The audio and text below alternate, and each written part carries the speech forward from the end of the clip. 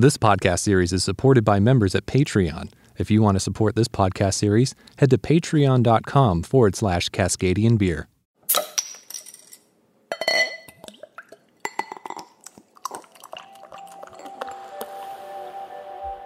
You don't need fancy new equipment to run a brewery. With a bit of creativity and technical thinking, you can build just the right brew house for your needs.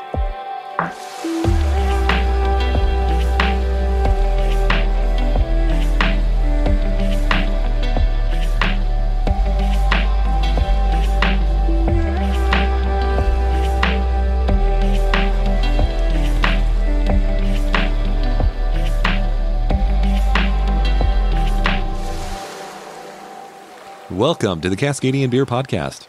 My name's Aaron, and I'm a Cascadian. I have a background in radio and television broadcasting. I'm a music producer, and I have a passion for beer. I don't consider myself an expert in beer by any means, but I do enjoy and respect the craft and the passion of these brewmasters. I want to learn from these pioneers and what sets them apart from the rest, and why they choose to call Cascadia their home. Cascadia is a bioregion in the Pacific Northwest on the North American continent.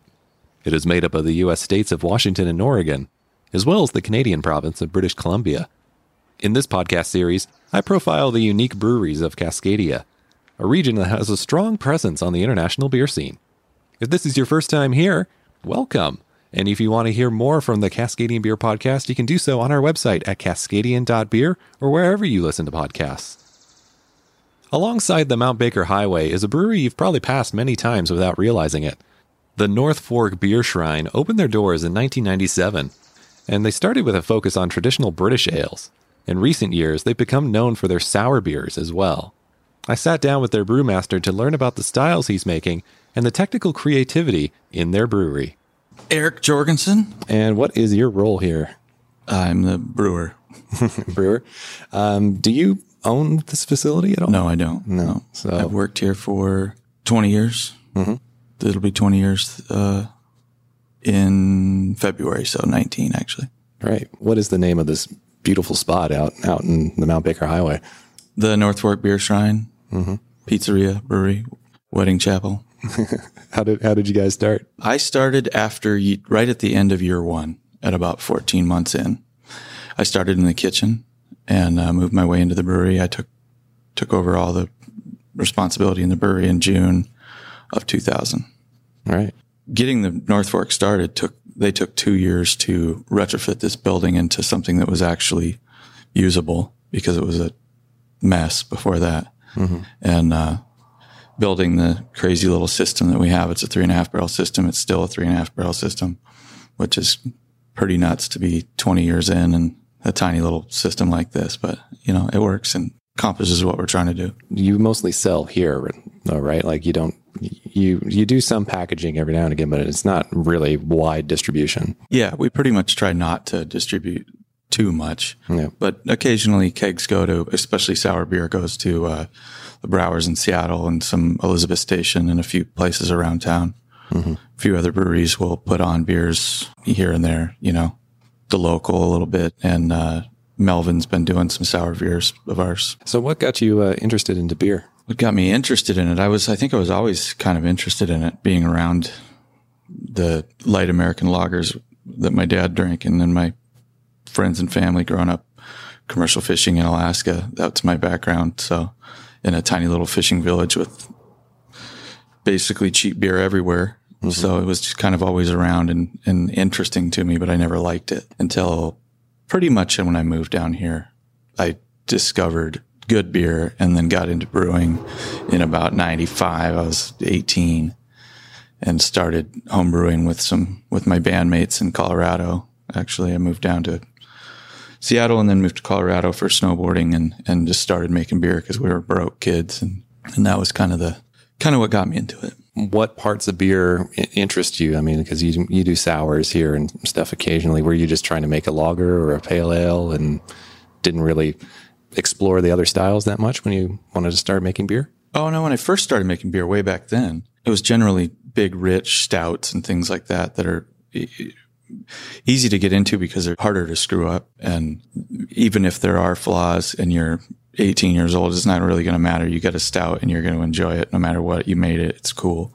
But refining everything became like an obsession with yeast. I started baking.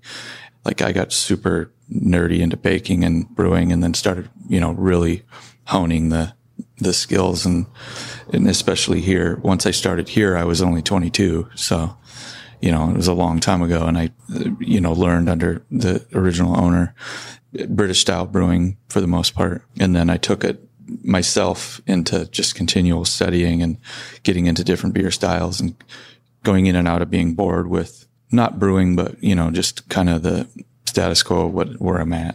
And then just taking it as far out as I can to get away from boredom or just being stagnant. And, I built a lagering system that's absolutely nuts to most brewers that see what I've built, or it's just, nothing here is standard. Could you describe that lagering system though? Like what's odd about it? Well, it's open fermentation for one thing. Most of the beers here are fermented in open fermentation style tanks, which are completely retrofitted, not brewing equipment. There's a lot of old dairy stuff and just things that you can make work if you get creative enough. So I took this tank that was 1/4-inch stainless steel plate. So it's incredibly thick. Most brewing tanks are way thinner gauge than that, and jacketed. So it has a full on what could be a glycol jacket. So I tested it, figured out how much liquid it held. It holds 14 gallons. So that's not that much. And I took a beer line chiller, bought a brand new beer line chiller, which is about the cheapest little glycol recirculation unit you can get.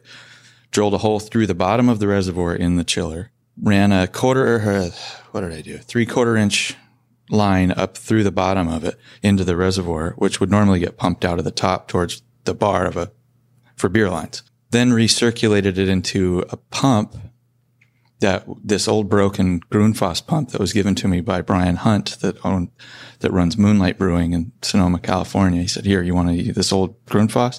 And it wasn't going to work for product. But I kept it anyway, just in case for some weird project. And it works perfect because they're really expensive, really nice pumps. I hooked that in line, and that pumps up into the jacket. So it's a way stronger pump than what comes with the glycol chiller. And I jacketed the tank in insulation, and we have 50-degree groundwater, so I can chill the beer down to 50 degrees to pitch the lager yeast, and then I can maintain that temp with just this really basic unit, as opposed to like knocking out in a regular brewery, bringing the beer down to temp, pitching, and then having it maintained by a big fancy glycol system. So it's just this little tiny unit with a pretty badass pump on the bottom, and it's just recirculating through this jacket. And it's loud and weird, and there's hoses going everywhere, and it's super fun, and it totally works. But it's obviously doing the job. Yeah, it totally did the job. Yeah. And then there's a probe on a Renko controller that's on the wall down into the middle of the beer. So instead of having a probe from the jacket to your glycol system to turn on whatever style you've got, like pneumatic valves that'll turn on and off, it's the same thing, but it's more of like a homebrew style Renko controller that just turns on and off the glycol unit. So totally worked, but right. It just took a lot of sitting around scratching my head going, I wonder if I can, And that's still in operation today? Yeah, totally. Right. I get yeast from Chuck, and that's nice enough to give me their lager yeast, and I do. That's some pretty nice yeast to get. Oh yeah, man, It couldn't be any better. Yeah. So, do you culture your own out here in just the kind of the wild environment? Because like we're on the highway out to Mount Baker, and so you're borderline wilderness out here. Oh yeah. So, like, are you collecting yeast and harvesting that for the brews that you're making out here? Absolutely. Yeah, I do a spontaneous fermentation. Probably about half the sour program is with 13 barrels right now, and we kind of cycle in and out. We're getting new ones and getting rid of old ones, or just building up. And so of the 13 barrels, that's over 600 gallons, and I sell quite a lot of sour beer for a small little brewery like this. So about half of it is full spontaneous fermented. So I'm not like isolating the yeast, if that's what you mean, like in a lab style setting. Yeah. I'm actually doing like creating traditional like lambic style wort and running it into a makeshift cool ship that I made, which is actually an old Mountain Dew tank. And one of the funniest things in the brewery, it actually says it's probably when Mountain Dew first started, because it says it's just a stainless open tank, but it says Mountain Dew in one of those little stamped out things that you remember those? Oh yeah. That stamped, like you adjust the letter. Like a rotary phone thing almost. Yeah, exactly. Yeah. And it says Mountain Dew 250 gallons. It's in one of those stamped out things on the tank. And it's still there. I try not to disturb it. No, it's a great artifact. Yeah. Yeah, totally. And it had a big mixer in the bottom. It looked like a boat propeller. Then we had a friend just cut it off and polish and buff out the tank. So now it's just a big open stainless tank.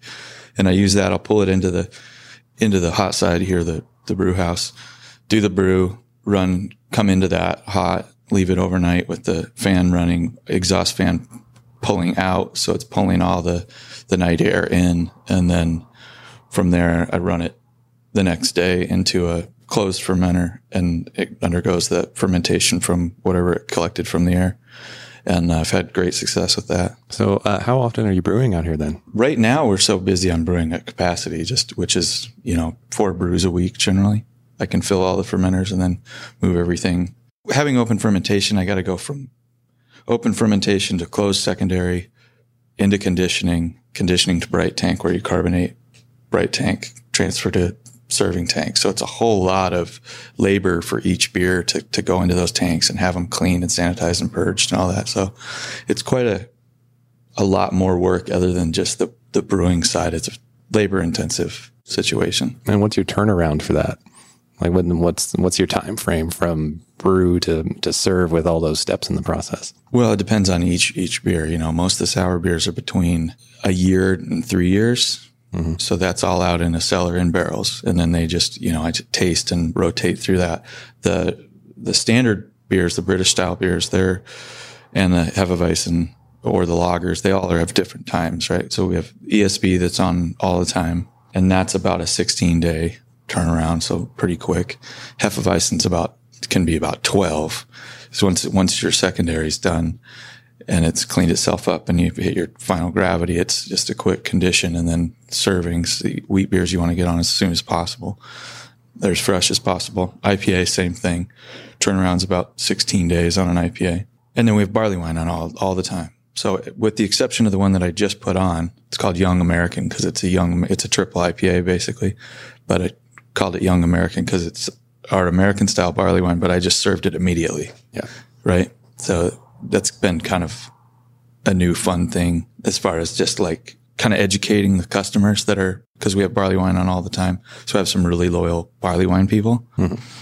So first off, it's going to bother those people because it's not aged and it doesn't pick up all those like dried fruit characteristics, and the hops and bitterness falls away and it gets real nice and round. This thing's just like, bam, just totally in your face I dry hopped it, which I don't normally dry hop even American barley wine because it's kind of a waste. Yeah.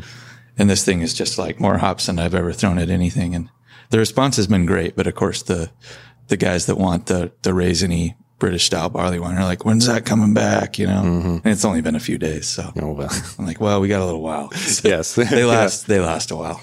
What's the highest seller here then in terms IPA? Of oh yeah. Just like everybody else. Yeah.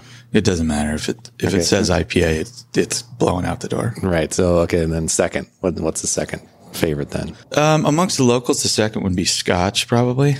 And, I'm on most of the winter and I've put it on this summer also. Right. But that's a pretty good one. Hefeweizen, of course, the wheat beers, depending on the seasons, the winter warmers go really good in the winter. I did a red for a long time and it started slowing down. So I called it red IPA. Right. And I'm going to make another one of those because I wrote IPA. I did it just to see what happened. It was an experiment and it was totally ridiculous.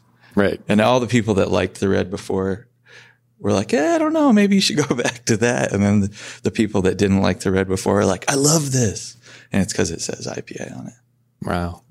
Isn't that crazy? Yeah. Well, do you get frustrated then as a brewer that everybody's just IPA obsessed and, like how much convincing does it take to like have somebody try an ESB then, or just something completely different other than IPA because that's all they know how to order? I don't get frustrated. I know a lot of people that are frustrated by it. I get frustrated by people that complain like about, let's say, chucking it when they're like, yeah, but they're so known for these beers, but why don't they make more IPA or something? And it's like, you have any idea how special the beers are that they do make. Yeah. They shouldn't even, I mean, they can do whatever they want. But No, I mean, that Kolsch is amazing. all their beers are amazing. Yeah. That frustrates me like crazy. And I just want to strangle people that when they say that. But as far as my situation here, it doesn't bother me. I mean, I get tired of brewing IPA all the time because it's just kind of tedious. I wish the system was bigger so I could just brew a bunch of IPA and then focus on what I want to focus on. But I don't think it bothers me. It makes it funner when people do discover other things and they're like, oh, I just drink IPA all the time. Where's this ESB been forever? You know, and it's like, well, it's been on for 20 years. Right. So, I mean, given the chance then, what do you like to brew? I like to brew weird, like things that I can hit the target of, like a pale ale that I envision and then it comes out the way that I want it. That's pretty much my favorite thing to drink is like dry beers, saisons, pale ales, dry stouts. I mean, all over the board. I just like beers that finish really low and that are nice down in that range. And, you know, everything's not jumping out and smashing any of the face. Right. So even with the sours, I'm having fun just putting so many kitchen sink ideas, but getting them all to round out to where you're not just smacked over the head with stuff. So somebody starting out in home brewing and they have an interest in getting down the route of sours, what would be some advice you could give somebody of just something to really look out for and pay attention to when you're trying to make a really nice sour beer at home? Oh man. If you're already a home brewer and you know what you're doing with making ales and maybe lagers, or I guess what I'm saying is I wouldn't recommend just starting brewing and only making sours. I guess you could. You can do whatever you want. But I think that a lot of people take a beer and turn it into a sour beer. Like you have a pale ale that's been sitting forever, or maybe it's infected and then you make it into a sour beer. And I don't think that's anything anyone should learn. That's just like learning the wrong thing from the beginning. And then you got to go back and understand how to build the recipe from the ground up, right? So I think if you understand the process of making let's say a pale ale and getting it to where you want it and you hit what you were looking for in that beer, and then you're going to start understanding sour beer, because sour brewing is kind of like you're making way more complicated decisions as far as the mash is concerned and the grist that you're going to put together. And how it's all going to work downstream is so much different than just pitching yeast and oxygen and having the thing end up, bam, there's my beer in 12 days or 16 or whatever you're doing. You're going to look at where it's going to be in 3 weeks, where it's going to be in 2 months, what's going to happen to the protein, is there going to be any mouthfeel in 2 years, where you're going to pitch your different yeast strains. All that stuff is just way more complicated than normal brewing. So I would say nail your stout and your pale ale. And then if you're a beginner and you just really want to be a sour brewer, get that figured out, at least get some chops there, and then do a lot of research and learn how to design that. Get your grist to where it's going to have mouthfeel downstream and not just be like a watery thing with lactic acid in it and some off balance crazy mess. I don't know. That's a weird explanation, or answer, but I mean, yeah, you still need to learn the basics before you go up to advanced skill, right? So yeah, no, it makes complete sense. I would say research. I mean, you're so lucky nowadays because when I first started doing sour brewing, there wasn't hardly anything that you could read, and now you've got. And barely any breweries in the Pacific Northwest as well that we're doing it, right? Yeah. I mean, it's a very new thing for, American brewing or, almost anywhere other than Europe to have these styles of beer.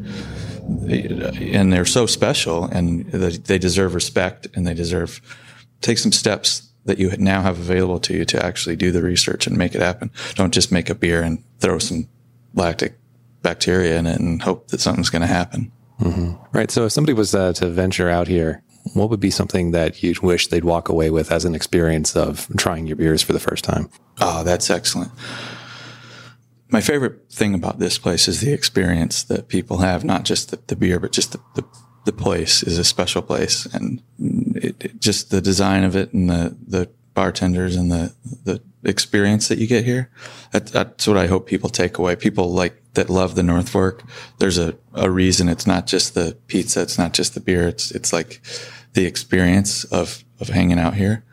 So I think that's super important, and I really appreciate that, and like that's. I mean, I've been here for so long. Mm-hmm. I'm proud of that aspect of it. That it's a great place for people to meet people and or to bring their family, you know, and in that type of situation, I think is incredible to take away from here. Mm-hmm. To take away with the beer, I'm really proud of the diversity, and that I feel like, you know, I feel happy with where they're all at. I don't feel that some beers are falling short here or there, and then I try to keep your experience, if you like North Fork beer, or if you've never been here, to go away and say, wow, that, you know, I only have ESB when I go there, and I had a sour beer on spent plum skins, and I never thought I'd try that, and it was interesting, and I liked it. That's fun. I like the variety and the, you know, the ability that I have to do that, because it's such a small system. I can make out their stuff and put it out when I'm happy with it. Right. Who's inspiring you locally with the beers that they're creating to like help you like kind of like step up your game, or, you know, just create different ideas of beer that you're making out here? Well, I'm inspired by the whole scene. We're a really tight community. Everybody gets along. Everybody collaborates. Like we were mentioned Chuckanut earlier. I think we're so incredibly lucky to have a brewery that makes lagers that are that perfect and beautiful. Mm-hmm. So I'm always inspired by them. But really everybody locally is doing great stuff. There's nobody it's the game is so tough right now, because you have to make good beers or you're not going to make it. Everybody locally is doing awesome. Mm-hmm. I just love getting to work with every single brewery. I mean, I can't really name one of them. I just did a collaboration with Kolshin that was really fun. Mm-hmm. We made a 10% black sour in whiskey barrels, and they brought the barrels out, and we did the whole brew together. The whole crew came out. That was a blast. I can't wait to see how that turns out. And, you know, I've done collaborations with Ben and Menace and Aslan, and just, I'm inspired by the scene for sure. Mm-hmm. All right. Well, thank you so much for your time. Thank you. Just want to take another moment to thank Eric again for his time. Great beers out there when I was out there to visit, and no doubt there's still great beers out there today and in the future. So I'd say make a trip. Make a trip. It is worth the drive out there, especially in the summertime. You can go up to Mount Baker, you can do some hiking, or, you know, in the winter, go up skiing as well. And then on your way back, stop in for some pizza and some beer. Perfect combination.